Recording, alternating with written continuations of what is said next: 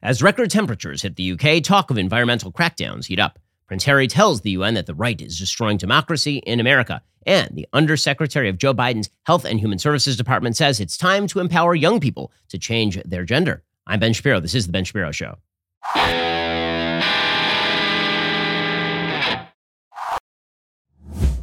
The Ben Shapiro Show is sponsored by ExpressVPN. I talk about them every single show. Well, haven't you gotten a VPN yet? Get ExpressVPN right now at expressvpn.com/Ben. Well, folks, you may have noticed that right now the American public is being pinched by stupid leftist policies. I mean, we're always being pinched by stupid leftist policies, but it really hurts right now. It turns out that America's energy policy, for example, that was a bad idea because now your gas costs a fortune. Well, here is the thing. There are certain areas in life where you should be able to cut costs fairly easily. One of those places is your cell phone bill. You should check out Pure Talk. Pure Talk will give you the same talk, text, plenty of data that you need for just $30 a month. No price increase. I'm a Pure Talk customer. They are the most reliable network in America. They have great 5G coverage. Plus, they're a veteran-owned company with a customer service team based right here in the United States. Stop giving your money away to Verizon, AT&T, and T-Mobile. Switch to my guys over at Pure Talk. They make it super easy with a no-risk money-back guarantee. Head over to puretalk.com, select a plan, enter promo code Shapiro, save 50% off your very first month today. You can literally be switched over to Pure Talk service in less than 10 minutes.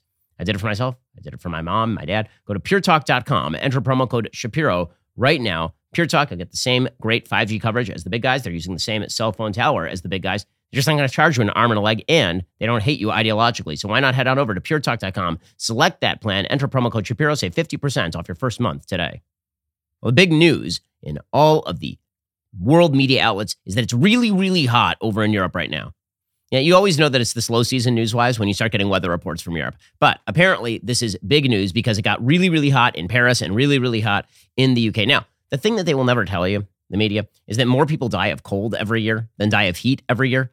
But the cold narrative doesn't tend to play into the climate change narrative that they wish to promulgate, right? The narrative that they want is that the world is getting warmer every year, and this is why you must listen to our extraordinarily reductive arguments about climate change, and why you must listen to our extraordinarily burdensome takes on what exactly we must do to end climate change. It's really, really important. So, according to the Washington Post, an unforgiving heat wave in Western Europe laid bare Monday how extreme temperatures will increasingly challenge everyday life. As dozens of heat records were shattered, key sectors were hobbled, and emergency services confronted spreading wildfires and rising death tolls. Now, one of the rules when it comes to climate change is that you're not supposed to report like this. You're not supposed to report weather as climate. We've been told this 1 million times. If there's a really big cold snap, and then people on the right say, hey, climate change is not happening, it's actually really cold outside, that is a bad argument because climate is weather over time. Right? So you can't report a singular weather event and then say, this is climate change. What you can do is point to the trend, and you can say this trend looks like climate change. But what the media have a bad habit of doing, scientifically speaking, is they say, it's really hot outside today, climate change. And then the next day, it's really cold. And they're like, that has nothing to do with climate change. And that's why you see the media increasingly reverting to the argument that it's not about global warming, it's about extreme temperatures. In France, according to the Washington Post, officials warned of a heat apocalypse as the temperature soared up to 109 degrees, that's 43 degrees Celsius. France's meteorological service placed a stretch of its Atlantic coast under the highest possible alert level. More than 15,000 people were evacuated amid wildfires in France. Wales also reported a new all-time high. Ireland registered its highest air temperature in more than a century. Britain expected on Tuesday temperatures of up to 106 degrees, far above the record of 101.7 degrees set in 2019. British authorities declared a national emergency and, for the first time, issued a red extreme heat warning for large parts of England as the nation struggled to adapt. In London, workers wrapped the historic Hammersmith Bridge over the River Thames in silver insulation foil to protect the cast iron spans from cracking. Transit officials advised passengers to stay away and ordered trains to slow down as maintenance crew were on the lookout for steel tracks bending and buckling. Planes were diverted from at least 2 airports amid reports of melting runways and roads. Penny Endersby, the chief operating officer of the Met Office, the United Kingdom's weather service, called the forecast temperatures absolutely unprecedented. Our lifestyles and our infrastructure are not adapted to what is coming, said Endersby. The heat has been pumped into Europe by a zone of low pressure cut off from atmospheric steering currents west of Portugal. The counterclockwise flow around this low pressure zone has drawn hot air from northern Africa directly into Western Europe. After peaking in Western Europe on Tuesday, heat is expected to envelop Germany and Poland and then rebuild over southern Europe. Much of Italy's north remains under a state of emergency. Some experts said Europeans are bearing witness to a heat wave unmistakably shaped by human-caused climate change. And this is the reason that you are seeing all of this talk, because the answer that the media would like to provide is that we must therefore listen to Greta. We must therefore end our reliance on carbon-based fossil fuels. Now, here's the reality. Human beings, pretty good at adaptation. Human beings, really bad at prevention. This is true in nearly every aspect of how humanity works. It's true fiscally.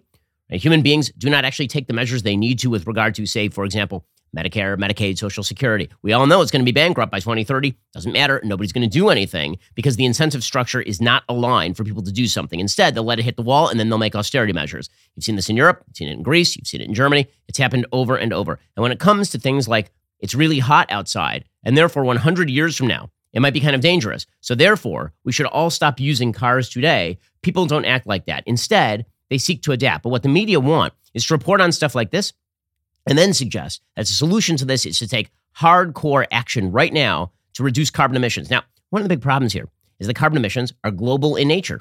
China's carbon emissions still the highest on planet Earth. India is number 2. Both the EU and the US have had declining carbon emissions over the course of the last several years. That's not enough. The reality is, once the carbon is emitted, it's up there in the atmosphere for something like 10,000 years, and it ain't coming down. What that means is that if we were actually realistic about climate change, we would be looking at adaptation-centric solutions. Everyone who studies the science knows this. It's not climate denial to suggest that the solutions being proposed by the left, things like a global carbon tax, are very, very unlikely to happen. We live in a competitive geopolitical sphere. What that means is that China is not likely to sign on to an agreement that it thinks is going to damage China, unless it also thinks it's going to hobble the United States or something.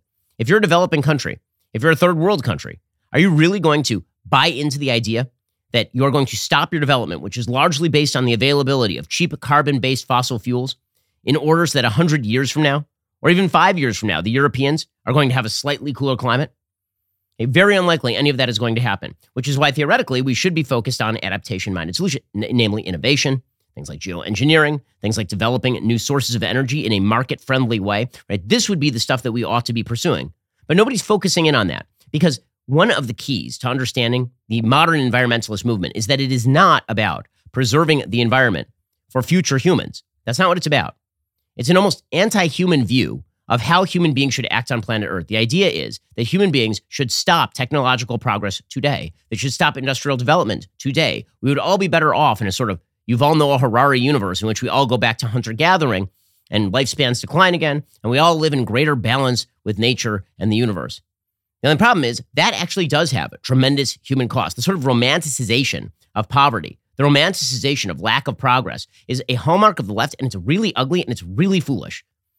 It's really nice to think about the idea that if we just stopped progress today, everything would be great for the foreseeable future. That's not correct. And that's particularly not correct, by the way, for the world's poorest countries.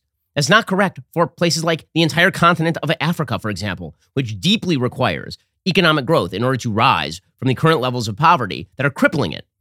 It's very easy for people in westernized developing nations and developed nations to say, oh, well, we've gotten as far as we need to go. What if we just cut down on the development?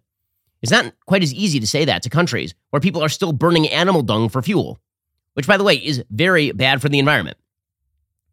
But the Washington Post, again, it's all about the idea that they're going to report this stuff in order not to say, you know what if the actual solution right now is, for example, more air conditioning in Europe? Right? What if it turns out human beings are good at adaptations? What if the answer is not we worry about global warming over the course of 100 years as much as it is, it's really hot in France and it's going to kill like 10,000 old people. Why don't we make sure that people have a place to go that is air conditioned? By the way, air conditioning technology, the fact that this is still widely unavailable in places in Europe is a testament to how stupid so many policymakers are. Air conditioning was invented in like the 1920s. It's been around for 100 years. That is the reason, by the way, that people in the 1920s used to go to movie theaters all the time. That was one of the few places that's actually air conditioned. This is a very old technology, air conditioning. So why is it that there's still so many places on planet Earth that don't have the air conditioning? What you need is more economic growth, more economic progress. According to the Washington Post, however, in Europe, the human toll and logistical challenges of extreme heat were becoming increasingly visible, with firefighting services under strain, hospitals preparing for increased admissions, and office work and schools disrupted. What you'll notice is that left-wing places don't make the adaptation necessary changes. Instead, what they do is they complain about problems that are likely to manifest over the course of decades. You saw this when there was flooding from hurricanes in like New Jersey last year. Everybody's like, global warming is about why didn't you harden your infrastructure, guys? You see this in California all the time. I'm from California. And now I moved my family to Florida, moved my company to Nashville, Tennessee. When we were in California, every year, like clockwork, there'd be a drought. And every year, like clockwork, there'd be transformers blowing up. And you wouldn't be able to get air conditioning for like half the summer because they hadn't replaced any of the infrastructure for 50, 60, 70, 80 years. They'd built no new dams. They'd not done anything to create desalination plants. They hadn't done any of the stuff that they would actually need to do to provide water to people. So you're still seeing that every single year in California. And then the newspapers are like, it's very hot this summer in California. Oh, you mean like it has been for all of human history? Yes, it might be hotter this summer than it has been in the past. It was also very hot in the summer in California in 1850. This is nothing new. What you should be doing is actually taking the measures you need to take in order to adapt, but they are not actually doing those things. Instead, the political incentive for the left is not to fix the problem in the here and now, and then to try and create innovation for the future. The political incentive is to say, if only we could be more censorious of people's actions, their economic decisions on a day-to-day level, which really suggests that there's a secondary agenda at work here, and that is greater redistribution of wealth, a low-income, low-growth agenda, that these two things are connected. I think there's a reason why, Sonny Bunch has pointed this out, movie reviewer, that very often you see that in the movies, the only left-wing villains are environmentalists because they're always recommending solutions that are very anti-human. And it's the same sort of thing that is happening right now, because it turns out that the environmental policy pursued by the hard left in the name of things like it's really hot in Britain this summer tend to actually be really bad, not only for the people in Europe, but for people all over the world. And well, if the news is designed to make you lose sleep, you shouldn't lose sleep just because your sheet is bad. This is why you need Boll and Branch. Boll and Branch sheets, they are the best sheets. I know because I literally have them on all the beds in our house because I took all of our other sheets and I threw them out. Because once you've gone Boll and Branch, you just can't go back. Boll and Branch sheets aren't just buttery breathable and insanely comfortable. They get softer with every single wash. Forget thread count. Boll and Branch will give you thread quality because it doesn't matter how many threads your sheets have if they aren't the best threads available. Their signature hem sheets from Boll and Branch, they're a bestseller for a reason. Boll and Branch uses the highest quality threads on earth for superior softness and a better night's sleep. These are sheets made with threads so luxurious, they're beloved by 3 U.S. presidents. They feel buttery to the touch. They're super breathable. They're perfect for every season. They've got over 10,000 stellar reviews. We've reviewed them too because they are just fantastic. They're 100% free from toxins, no pesticides, formaldehyde, or other harsh chemicals, and they fit the deepest of mattresses. Boll and Branch sheets, they're made so that they don't like pop off your bed in the middle of the night. Your face is on the mattress like, wow, it's gross and weird. Boll and Branch saves you from that. Plus, they give you a 30-night risk-free trial with free shipping and returns on all orders. The annual summer event is starting right now. Boll and Branch is giving my listeners exclusive early access before anyone else to 20% off with promo code Shapiro at bollandbranch.com. This is their best offer of the year before the holidays. Act right now. That's Boll and Branch, B-O-L-L and branch.com, bollandbranch.com. Promo code Shapiro for 20% off. According to the Wall Street Journal, same day, right, we're talking about it being really, really hot in Europe, and people are recommending that we need to listen to Greta because Greta's judging you. She's judging you. The same time that they're reporting that, it turns out, quote, Europe fears widespread economic fallout if Russian gas outage drags on. It turns out that when you pursue environmental policy at the cost of actual things happening in the world today, what you end up doing is empowering some of the world's worst human beings, like, for example, Vladimir Putin and the administration over in Russia. According to the Wall Street Journal, as the deadline approaches for Russia to resume supplying natural gas to Germany this week, European officials and executives are growing concerned about a cascading economic fallout that would spread across the continent should Moscow keep the tap shut. The Nord Stream pipeline that ferries gas from Siberia to Germany closed last Monday for annual maintenance that is expected to last for 10 days. Many in the West fear that Moscow might prolong the closure, possibly permanently, and deprive Germany, Europe's industrial powerhouse, of a key ingredient for its and its neighbors' factories. European leaders blamed Moscow for using gas as a weapon when flows along the pipeline began to ebb last month. Moscow blamed that shortfall on technical issues related to Western sanctions. It's hilarious. So the Europeans are now complaining that they don't have enough Russian oil in the middle of sanctioning Russian oil. And the reason they are dependent on Russian oil, of course, is because they were lying to themselves and to everybody else. We are pursuing green policy for the future. It's going to make life better for everyone. And then it turns out that dirty, under-the-table Russian oil and natural gas are actually powering the economy of countries like Germany. So what does that mean? Well, what that means is that instead of having developed their own natural gas resources, their own nuclear power plants, instead, they basically offshored all of their oil and natural gas production to a giant gas station on the Volga that is run by a dictator with nuclear weapons. Brilliant move. Again, environmental policy that it does not take into account the needs of today is bad policy, period. You actually have to balance the needs for the future with the needs of today. And there are ways out of this. That's the part that's so amazing. And the fact that Europe has turned completely against nuclear energy, the fact that Europe turned against natural gas exploration, despite the fact that, for example, fracking is significantly better for the environment than traditional oil drilling or coal. Now, all of that has been ignored until the last 5 minutes. which is why the European Union, by the way, they just came out and they said that nuclear and natural gas are now going to be considered green sources of energy. So they're trying to backfill the problem. Complicating the calculus, officials and executives say it might not be easy to determine whether Russia is restoring gas flows fully. Under one scenario, Moscow could switch the pipeline back on, but with lower volumes, as it already has, citing technical problems linked to the sanctions. On Monday, utility Uniper SE, Germany's biggest buyer of Russian gas, said it had received a letter from Russia's state-owned Gazprom that claims force majeure, a legal declaration that exempts the company from fulfilling contractual obligations due to circumstances outside its control to justify past and current shortfalls in gas deliveries. Germany is highly dependent on Russian gas. It acts as a transit hub for gas headed to Europe, to Austria, the Czech Republic, Ukraine. Okay, now here is one of the big problems here. You think that it's a problem now that they don't have power. Wait till you get to the winter. Wait till you get to the winter. Again, the media likes to focus on things being really, really hot. But the simple fact is, when it gets cold in the winter, that's when the pedal's really going to hit the metal. When people don't have the carbon-based energy necessary to heat their homes, a lot of people are going to freeze this winter in places like Germany. A lot of people are going to freeze in France. A lot of people are going to freeze in Ukraine. A lot of people are going to freeze in Eastern Europe because of all of this. Because people, again, pursued bad energy policy in order to apparently avoid a 100-year future in which some bad things might happen. There's an ideological component to this. There really, really is. And it's an ugly ideological component. The Wall Street Journal has a good opinion piece by the editorial board today talking about the misguided climate regulations that have really wrecked Europe's economy and the free world's ability to control its own flow of energy. I mean, there's a reason that Joe Biden was over in Saudi Arabia going on bended knee and fist bumping Mohammed bin Salman's, the consternation of the media. You can't have it both ways. If you're a member of the media and you've been calling for hard green policy to cut off America's energy supply, you cannot then whine when Joe Biden goes to the Saudis to supplement our energy supply and is forced to fist bump MBS. You can't do it. You can't have it both ways. Either develop resources at home or stop bitching about the fact that Joe Biden has to go abroad in order to fist bump MBS. Those are mutually exclusive positions. You cannot hold both, that our environmental policy is good and also that Joe Biden should cut off MBS. Not unless you're willing to pay the bills of people who are paying $7, $8 a gallon.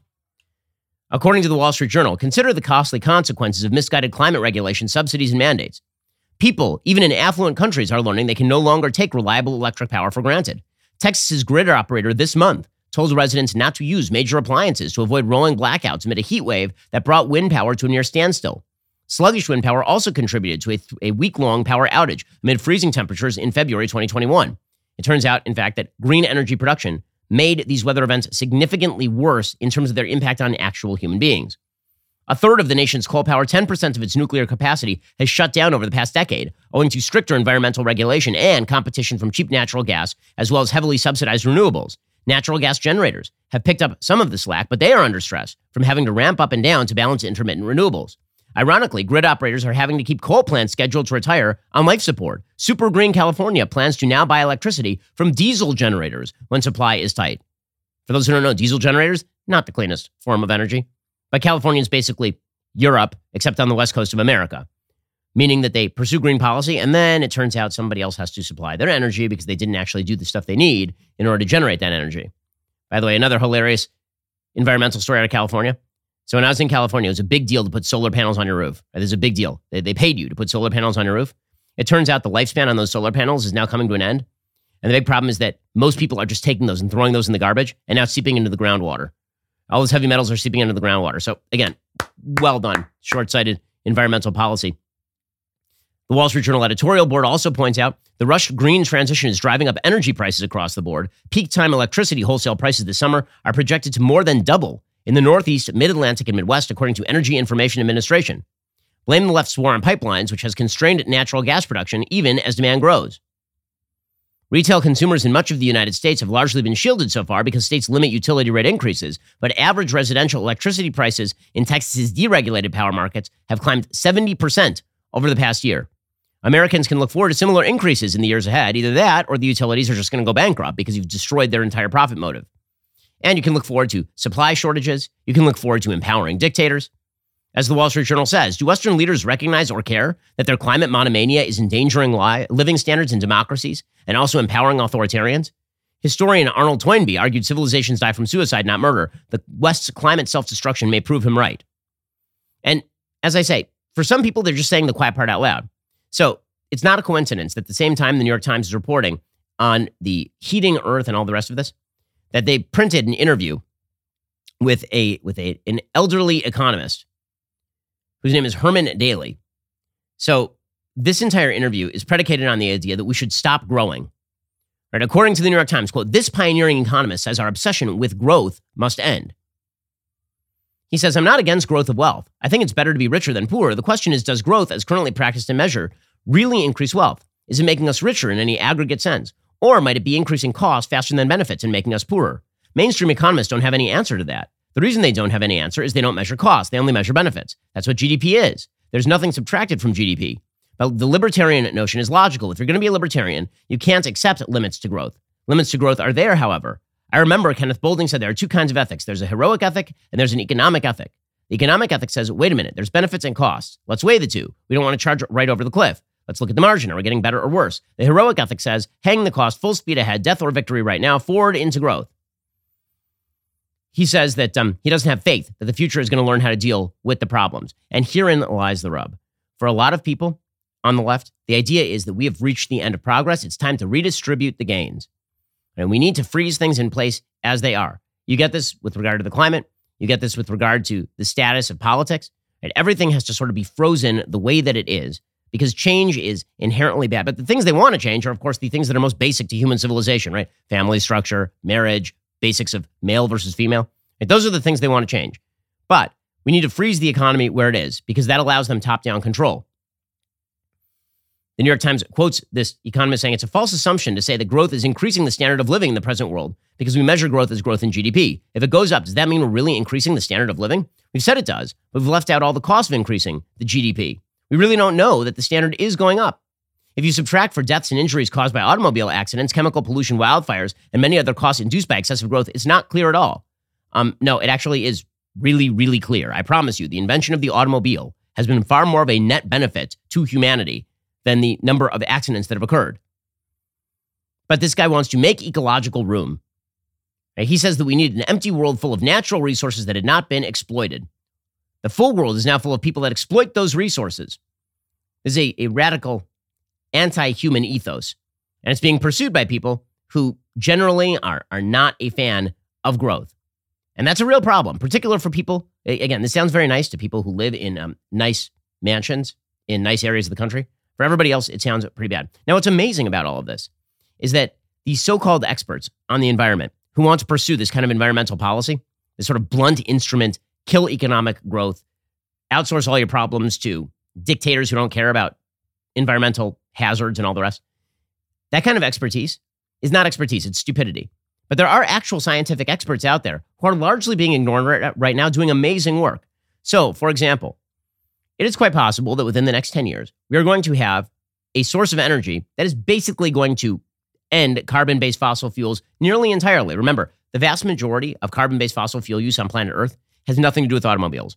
It has to do with heating. It has to do with industry. It has to do with a bunch of other things that are not cars, which is why it was so stupid for all of Europe and the United States to basically decommission all the nuclear power plants. But great piece by Khaled Talat over at Tablet.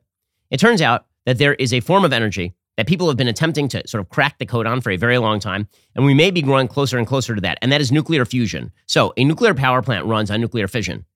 And nuclear fission is where you break apart a molecule, and in breaking apart the molecule, you end up actually generating a lot of energy. As a nuclear fission bomb is where you split the atom, a lot of energy is released, exponentially more energy than was put into it just by splitting the atom.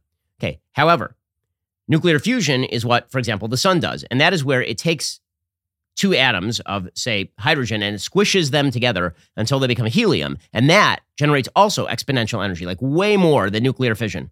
So nuclear fusion has always been sort of the holy grail of energy generation. I mean, considering that it literally heats our planet, right? The sun is a nuclear fusion machine.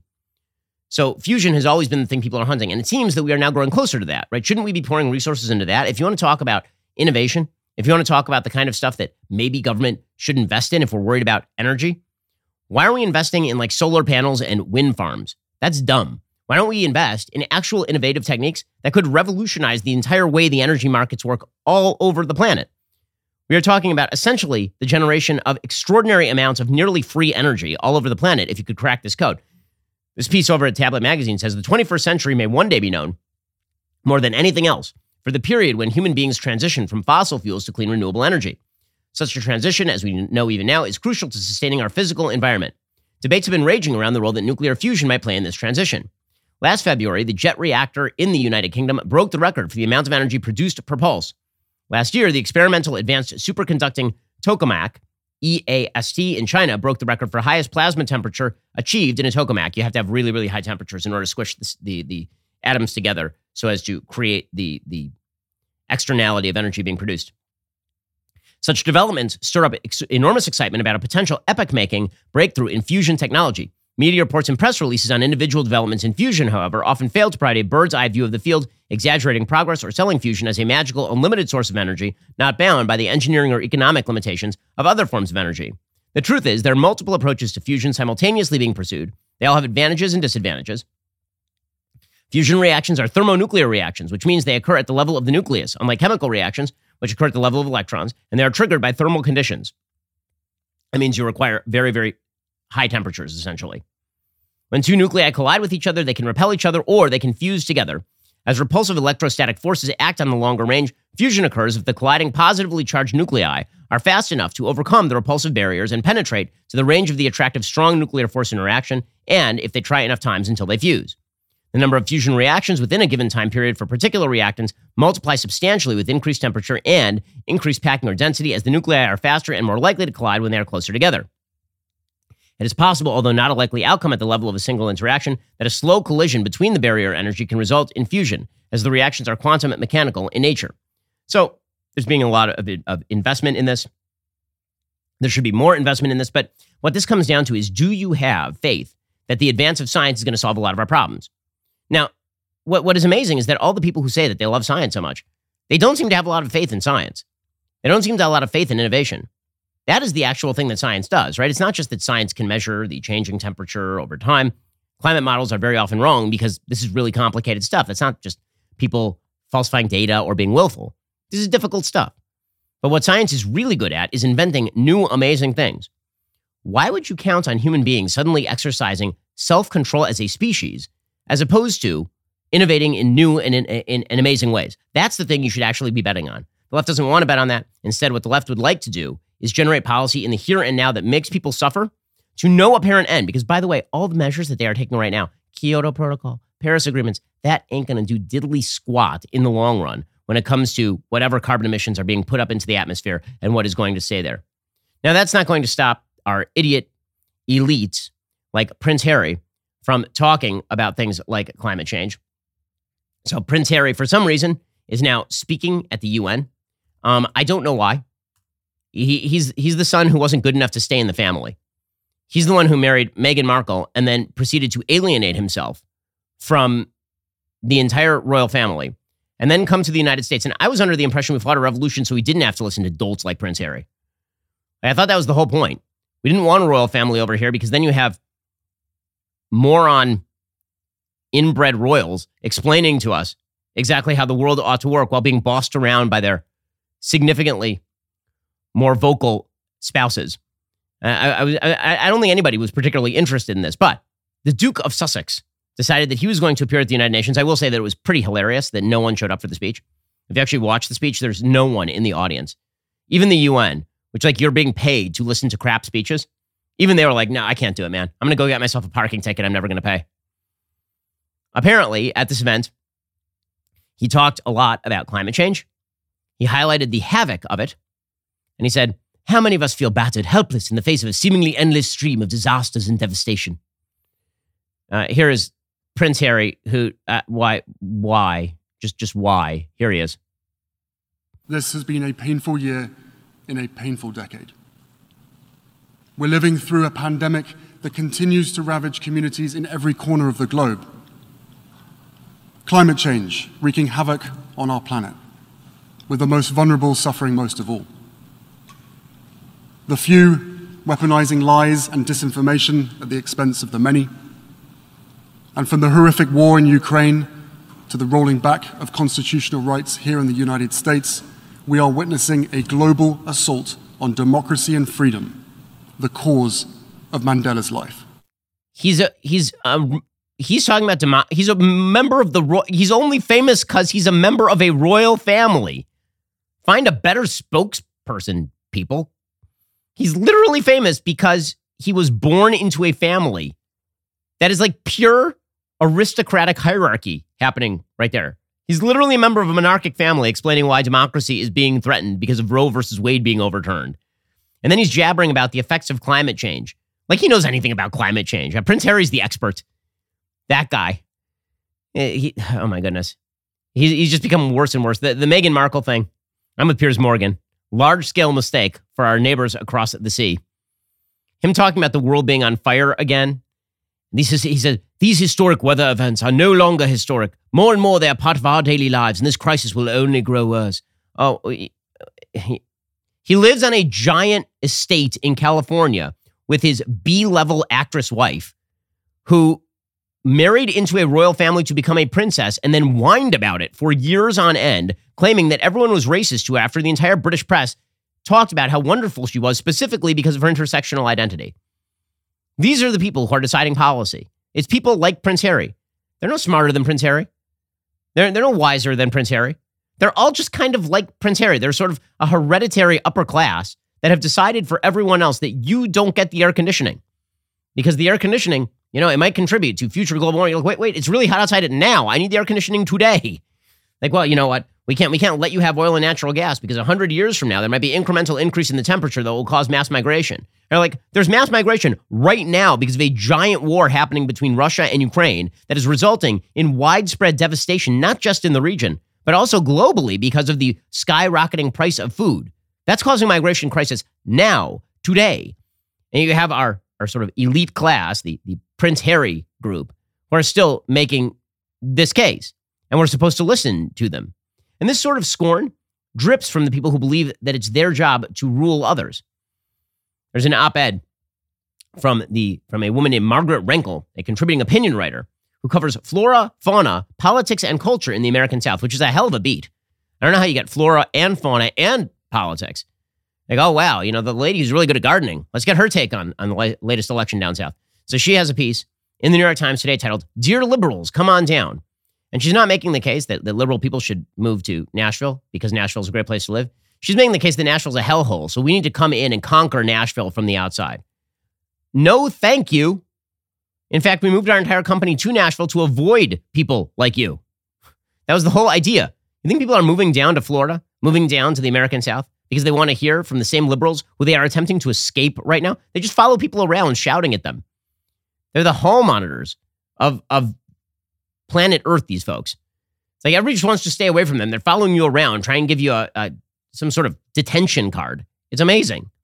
So she has an entire piece about how terrible the South is, but you should come down here and help her make it not terrible. Again, she says, red state legislators have perfected the art of voter suppression, which you probably know. They haven't, by the way. They've also gerrymandered the South's blue cities into political irrelevance, which you may not. Well, I mean, gerrymandering has happened at every level. There has been no net gain for Republicans versus Democrats nationally this year. Come help us grow, says this liberal. The new gerrymandered district lines are based on current data. With your help, we can outwit craven GOP calculations about where residents reliably vote Republican. Once you're here, you can help us registered voters in disenfranchised communities and help drive them to the polls on Election Day. Changing what happens in red states is the surest way to change what happens in Congress. But railing on social media from your blue state won't change a thing down here. If you want to change Joe Manchin's mind about climate change, you'll need to move to West Virginia. Yeah, good luck with this. Good luck. Yeah. The dripping scorn that so many people in this sort of particular coterie of humanity have for the rest of humanity while wanting to rule them is truly, you can't govern the people you hate. You can't govern people you think are idiots. You can't govern people who you treat with utter disdain and say to them, we're going to make your life actively worse today in pursuit of some glorious utopia in the future.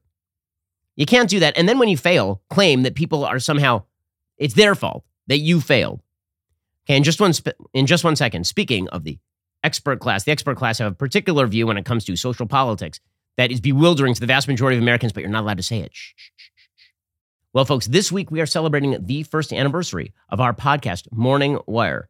You love it. It's one of the highest rated podcasts in America. one of the highest rated news podcasts for sure, because it brings you the news every single morning, 15 minutes or less, what you need to know happening in the world. It's sort of our answer to the New York Times of the Daily without all the left-wing bias. Check out Morning Wire on Apple Podcasts, Spotify, Daily Wire Plus, or wherever you listen to podcasts. While you're at it, check out the rest of our great shows at dailywireplus.com. We're talking about everything Jordan Peterson related under the sun. We are talking about brand new content from Dennis Prager. We're talking about the Matt Walsh Show, the Candace Owens Show, and so much more. Head on over to dailywireplus.com today. You're listening to the largest, fastest growing conservative podcast and radio show in the nation.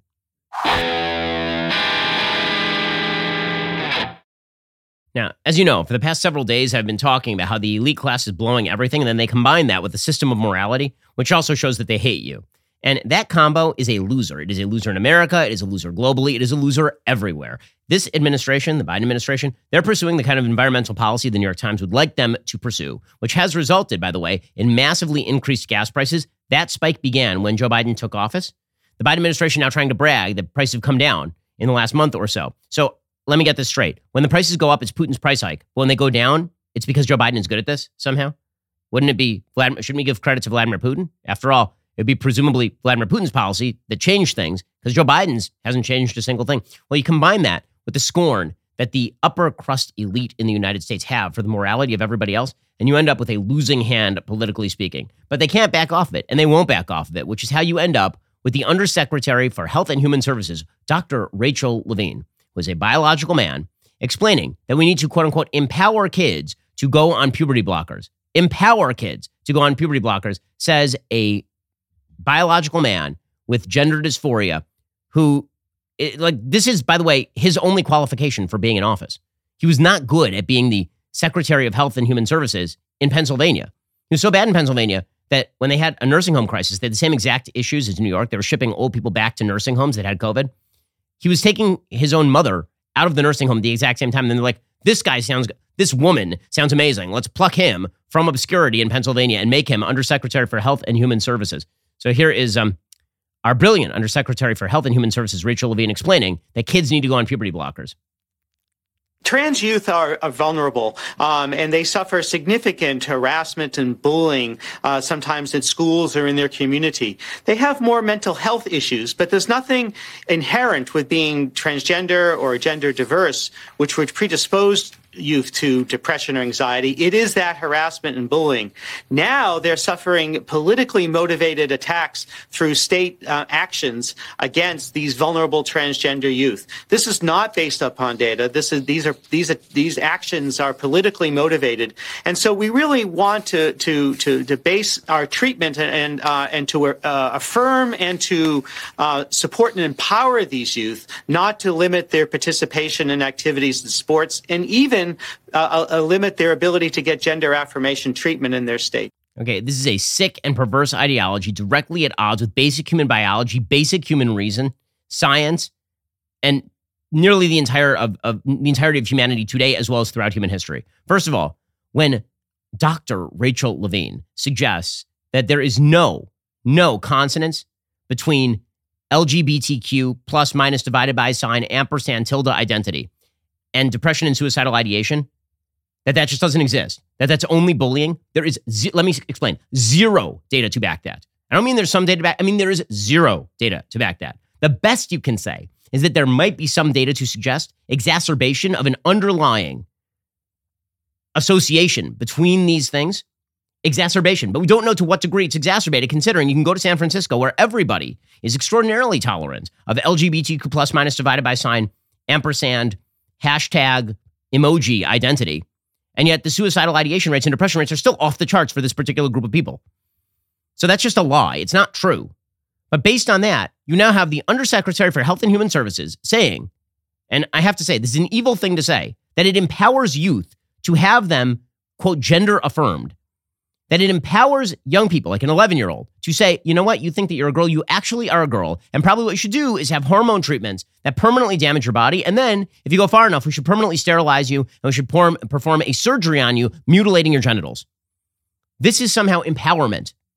We've come a long way on the empowerment front, it seems. But this is elite morality. Now, I think most elites in American society, most people who are in the upper crust, they don't believe this stuff. They don't believe it for 1 second. I know because I talk to many of them. I'm friends with many of them. They don't believe this stuff. They know they're supposed to say it because when they say it, it means that they are tolerant. And really what it means is they are attacking traditional values. And those traditional values are, of course, very bad. Right? The real problem is if you bring your kid to church. If you bring your kid to a 4th of July parade, you bring your kid to church, that's scary. That's really, really bad stuff. But it makes you a great parent and it makes society a much better place if you tell little girls that they can be little boys and vice versa. It's empowerment. It's so much empowerment that schools should be instructed to transition your kids socially without you even knowing about it.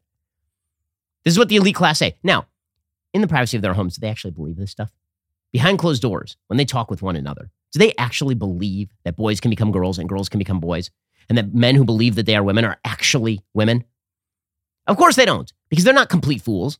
They just believe that they can get away with nearly anything because, after all, they are the upper crust elite and they can change reality to meet all of their demands of reality. And the Biden administration is staffed with tons of people like this, for whom the core priority is quote-unquote empathy. And by empathy, they don't mean giving people the health care they need. What they mean by empathy is however you identify yourself in any given moment must thus be cheered and celebrated by society, and anything less is a form of cruelty. This is what they actually believe, which presumably is why, according to Breitbart, the Biden administration's CDC is promoting an activist organization that seeks to embed leftist gender theory in the classroom. The CDC LGBT Youth Resources page directs teachers to access educator resources from the Gay, Lesbian, Straight Education Network, GLSEN, a left-wing organization that seeks to embed gender theory into America's classrooms. Look for ways to support Ally Week, No Name Calling Week, or Day of Silence. Interested in finding ways to bring LGBTQ visibility into your curriculum? You've come to the right place, says the GLSEN website. The organization continues by noting the guides can be used to direct activism and embed ideological positions into school curricula. When it says GLSEN's education team has created educator guides for each of our days of action. The Biden administration is really, really into this stuff. And so is the entire elite woke left. I mean, they have decided to engage in this particular battle, mainly because fealty in this battle demonstrates true fealty. If the idea of all group membership is that you have to have some skin in the game, you have to perform some sort of religious ritual, for example, to be a member of a religion, you have to do something on behalf of your team in order to be considered a member of the team. The ultimate sacrifice that you make in order to be a member of the elite left is to sacrifice your reason on the altar of things like gender ideology, so sophisticated that only the brilliant gender theorists at Harvard can explain it, even if they can't tell Matt Walsh what exactly a woman is. Which is how you end up with, by the way, trans swimmer Leah Thomas being nominated for the NCAA Woman of the Year Award. You guys excited? This is how good men are at everything. We are so good at everything. The patriarchy is so clever that we now have men winning the NCAA Woman of the Year Award. I mean, this dude has only purportedly been a woman for like 5 minutes, and he's already the best woman. That's how good men are. Men aren't just the best at being men. They're the best at being women also. It's unbelievable how good they are. Right? Leah Thomas, who is a biological dude, who is twice the size of the women that he is racing against, also happens to be the greatest woman in world history, according to the NCAA. According to NBC News, Thomas competed on the Penn's men team for 3 years before transitioning and moving to the women's team, setting multiple program records. By the way, by transitioning, we don't mean that this person actually had all the surgeries. That has not happened yet. Her eligibility had come under considerable scrutiny, including from several Penn teammates. The NCAA said member schools nominated a total of 577 graduating student athletes. Each school can recognize up to 2 female athletes. Thomas had been nominated for swimming and diving in Division I. The Women of the Year Selection Committee will select 10 student athletes from each of the 3 NCAA divisions. The winner will be named at the NCAA convention in January in San Antonio. And man, I look forward to Leah Thomas accepting the NCAA Woman of the Year on behalf of men everywhere. That'd be really exciting. By the way, the fallout from this stuff is so predictable and insane and stupid. It really is amazing. So, for example, according to NJ.com, a transgender inmate who impregnated 2 women while incarcerated at Edna Mahan Correctional Facility for Women has been moved to a new facility, according to the Department of Corrections. Demi Minor, 27, was transferred to Garden State Youth Correctional Facility, a prison for young adult offenders in Burlington County last month, according to Dan Sparazza, Department of Corrections spokesman.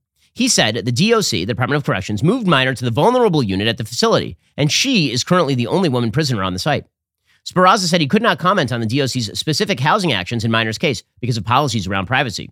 According to the Corrections Department, Minor is serving a 30-year sentence for manslaughter and is eligible for parole in 2037. Neither she nor her attorney could be reached for comment Friday. But a July 5th post on Minor's website claims correction officers forcibly removed her from Edna Mahan and beat her during a transfer to Garden State Youth Correctional Facility. The news of Minor's transfer comes nearly 3 months after NJ Advanced Media reported that Minor impregnated 2 women during consensual sexual relationships. By the way, the miracles of gender theory. I mean, what a miracle. I'd never really particularly thought that a woman could impregnate another woman because that's the stupidest thing in the entire world. Literally, there is nothing possible. You could not say a stupider thing than a woman impregnated another woman. It's not possible to say anything stupider than that. But this is now what our entire media proclaims. And to prove it, we will put men in correctional facilities with women and then pretend that we are shocked when their female penises somehow generate children. This is, it's an astonishing, wow. What a great woman. But I mean, a historic woman, truly. I mean, these women are so good at being women that they can actually generate sperm cells that impregnate other women and still be women.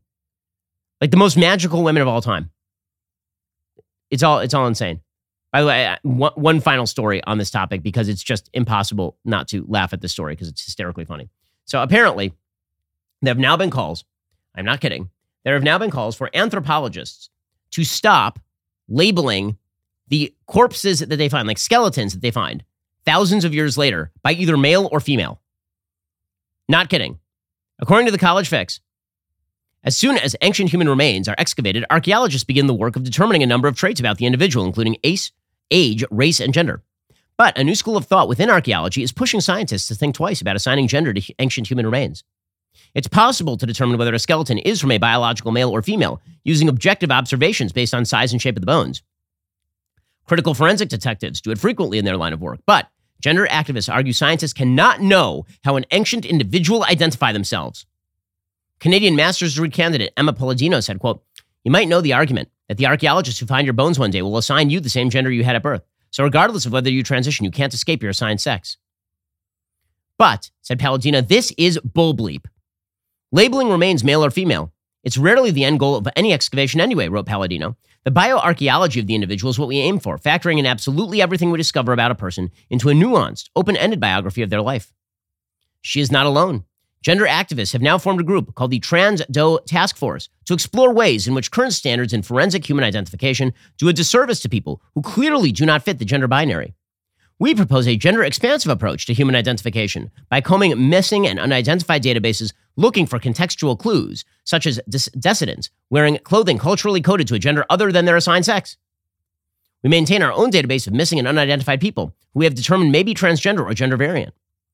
So we are now supposed to believe that if you uncover a skeletal remain from cavemen days, maybe Grog over here was actually Grogina and was cross-dressing and thinking that he was a very female woman with his very female caveman junk. According to Professor Jennifer Raff, University of Kansas, she published, I don't mean to assume her gender, but she's a woman. She published a story called Origin, A Genetic History of the Americas, in which she argued there are, quote, no neat divisions between physically or genetically male or female individuals. None. Raff suggested scientists can't know the gender of a 9,000-year-old biologically Peruvian hunter because they don't know whether the hunter identified as male or female. A duality, she says, that was imposed by Christian colonizers. What? So male and female, which exists in literally all mammalian species, is now created by Western colonizers? I mean, first of all, if Western colonizers did actually promote that idea, good for the Western colonizers, because that's like just what all of human reproduction relies on. So I'm sorry if that comes as breaking news to people, but it's true for it's true for the giraffes and it's true for us. It's true for all of us. But apparently that is also a Western invention. It's all Western invention.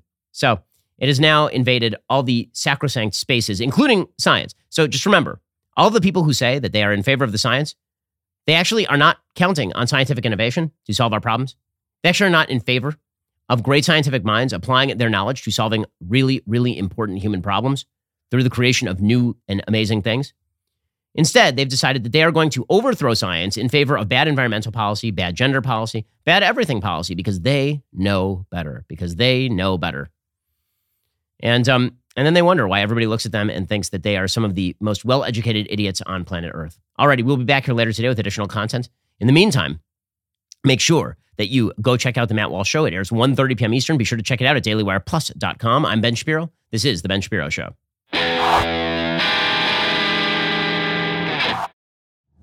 If you enjoyed this episode, don't forget to subscribe to the show. Help spread the word about The Ben Shapiro Show by giving us a 5-star review and sharing the show with a friend. We're available on Apple Podcasts, Spotify, YouTube, or wherever you get your podcasts. And be sure to check out some of our other Daily Wire shows. The Ben Shapiro Show is produced by Bradford Carrington, executive producer Jeremy Boring, supervising producer Mathis Glover, production manager Pavel Wydowski, associate producer Savannah Dominguez Morris, editor Adam Sayevitz, audio mixer Mike Coromina, hair and makeup artist and wardrobe Fabiola Cristina, production coordinator Jessica Kranz. The Ben Shapiro Show is a Daily Wire production. Copyright Daily Wire 2022. Today on The Matt Walsh Show, as the left continues to use 1984 as more of an instruction manual than a warning, trans activists have successfully bullied Webster's dictionary into changing the definition of female, though the new definition makes no sense at all. And that's not the most Orwellian thing happening this week. Gender activists are also pushing anthropologists to impose gender theory onto the corpses of our ancestors. We'll talk about all that. Plus, congressional Democrats make the case for packing the court. The LA Times gets in trouble for acknowledging that solar power isn't all it's cracked up to be. And our daily cancellation, mass hysteria and outrage as a Sesame Street character is accused of committing a hate crime against a black child. All of that and more today on The Matt Walsh Show.